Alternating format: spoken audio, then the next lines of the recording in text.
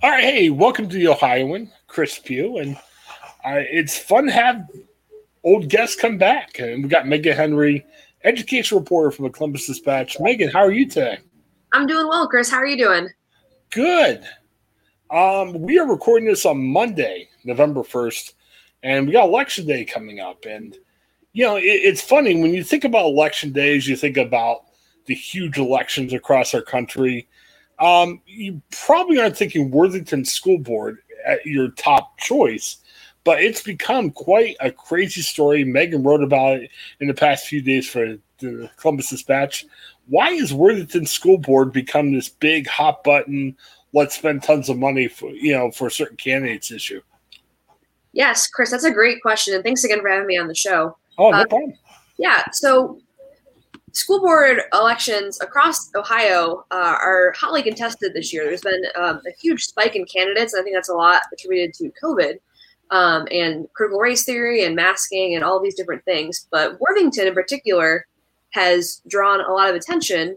Primarily, what drew my attention initially was these two billboards that got posted on High Street in Worthington, just as you're leaving Clintonville and entering Worthington, that called one of the incumbents who was running for re-election a fraud and or a failure, that is, and just called on people to not vote for re-election. So that was what first kind of got us on my radar, and then kept hearing about this group called One Worthington, which turns out to be this nonprofit, and it's unclear where their money is coming from. And since they're not a PAC and they're a nonprofit, they don't have to register, or they don't have to have their campaign finance. They have to report their donors or anything like that. And so it's kind of unclear where their money is coming from or how much they've spent. They are not the ones behind the billboard. We'll get to that. We'll revisit the billboards here in a minute. But the One Worthington group has distributed mailers and yard signs, and One Worthington is calling for people to not vote for the same incumbent, Nikki Hudson. They're calling for people not to vote for her, but instead vote for these other three candidates: Jennifer Best, Kelly Davis, and Brian Steele. And so these candidates they're not running as a slate, and they have varied opinions and thoughts on this One Worthington group endorsing them, basically. One of the Brian Steele, basically, he told me over the phone that, if someone wants to support me, that's cool. If not, that's also fine. Jennifer Best basically said that she's just trying to focus on the election and not get caught up in this group or these groups that have popped up. And then Kelly Davis, on the other hand, she did not talk to me directly, but on Facebook, her Facebook campaign page, she posted a long status earlier in the election season, basically saying how she didn't appreciate how this group is supporting her and kind of lumping her together with other candidates and making it look as if they're running all together as one slate, which is not the case. So that's this One Worthington group that has kind of caused this worry of confusion. It seems basically they started earlier this year. Well, I guess they started really last summer after Nikki Hudson basically initiated a vote to withdraw the school resource officers from the high schools.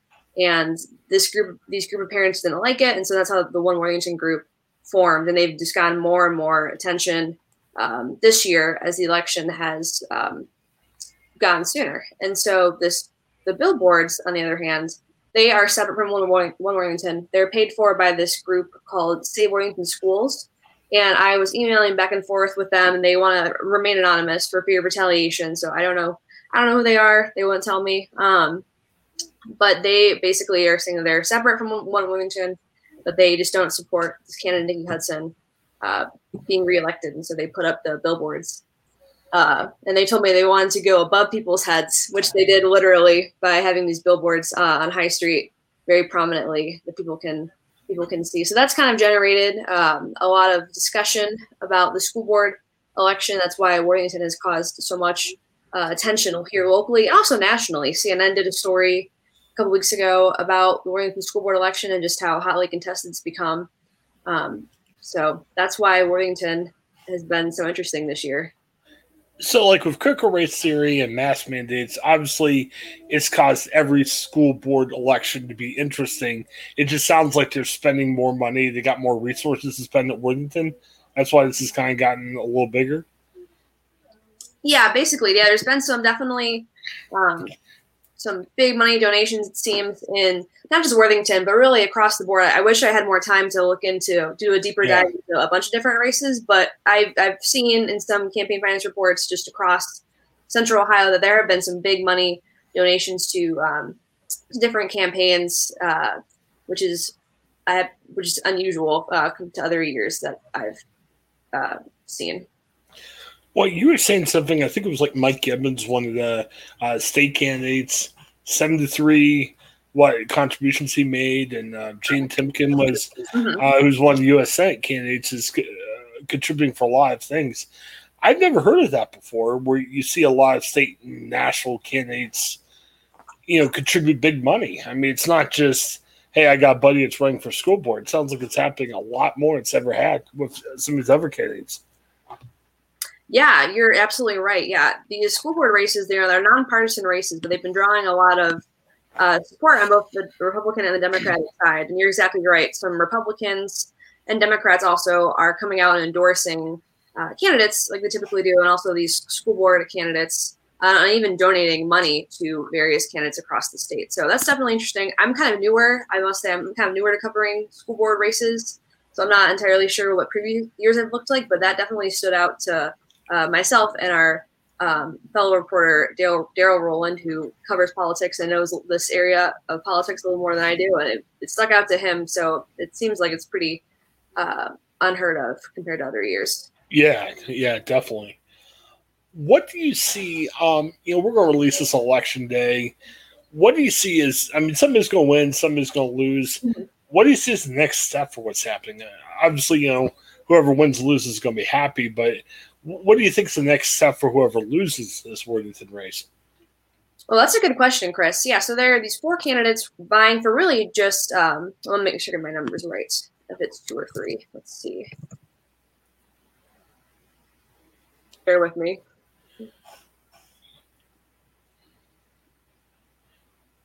Yeah, but to me, I think especially locally and statewide, obviously, people are happy or sad when they want to lose, but man, this is going to be, it'll be really interesting to see what happens next day on this race, figure out who after they count the ballots.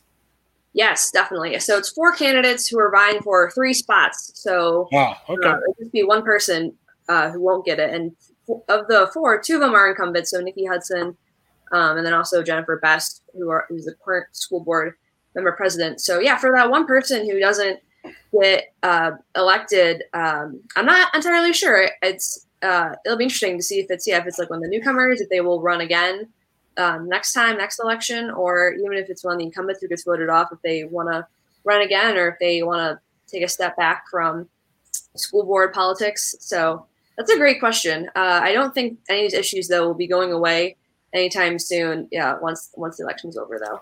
Do you think anything's going to come out of it? Because, you detailed well all the, finger pointing, this is illegal or this is illegal. Do you see, I know you guys reach out to state for comment, and they comment on some of the situations. Is there going to be anything illegal that comes out of it, or is the investigation just pretty much come and gone? I'm curious to see, because with one Worthington, someone filed a complaint against them through the Ohio Elections Commission, and so they have a hearing coming up here shortly. I'm not quite sure when it's going to be, but I'm curious to see how that unfolds, and we'll probably be covering that. It doesn't quite seem like anything illegal necessarily is happening. Like I said, I am curious to see what happens with this Ohio Elections Commission report. But it just kind of shows how with dark money, how there's just so much uncertainty, and people can hide behind being anonymous. Would they have a re-election? If they have a hearing like that and they say, hey, one side's wrong, do they re-elect, or is it just a penalty? What would be the outcome if it went against whoever lost? That's a good question. I'm not, to be honest, I'm not entirely sure. I guess we'll see, since it doesn't seem like the One Worthington group necessarily, they're supporting these 3 candidates, but they're not necessarily tied to one candidate or the other. They claim to be separate from the candidates, and they're separate from the candidates, and they're not corresponding or coordinating with them or anything like that. So I'm not sure if it would really be cause for a re-election. It just might have some ramifications on this one Worthington group, depending on the Ohio Elections Commission. I found it interesting. And like you said, generally speaking, and there may have been a school board election maybe 50 years ago where politics played a big role into it. But obviously national politics usually doesn't play a role. But as you said, critical race theory and mask mandates are the big thing that people fight about. I think it was like Brian Steele, a police officer that you talked to, that suddenly became, does he support former President Trump or does he not? And he was kind of like, whoa, what does this have to do with it? But like you said, with the critical race theory and mass mandates, it seems like national politics is invading every local level of our lives, you know? So obviously he's got the right not to talk about, but it was interesting to see how that became such a big issue in that race too. Yeah, definitely. I know. Yeah, I was kind of surprised when that came up, but it's just interesting how exactly national politics kind of are affecting every single aspect of even local races here in Central Ohio. Definitely. So the election, I'm assuming, are you working election night? I am, yes. Yep, so I'll be covering that Tuesday night. So I'll be covering this race as the results trickle in. Yeah, it should be fascinating to see how that happens. I know from 20 years of covering elections, you know, some elections aren't as exciting or interesting, but I'm sure there'll be a lot of drama on how that ends up faring. I can imagine that. Yes, definitely. So stay tuned for those results. Any other, like, I know we're talking about Worthington because that became such a big deal. Any other school elections that I obviously may not have the gravitas that the Worthington School Board race? Is there something else you're looking at that looks to be interesting? But yeah, we'll definitely be following the Columbus School Board election and those candidates. They have a couple incumbents running for some spots and then some newcomers as well. And so we'll be following that one very closely since it's the largest school district in the state. And then, like I said, I wish I had more time to look into more of the school board races, but I've heard from readers that Dublin and Burlington and potentially maybe Hilliard or some other school districts that I heard that they were getting pretty contentious. But again, I wish I had more time to look into them. Like I did Worthington, but we'll have to see how those shake out as well.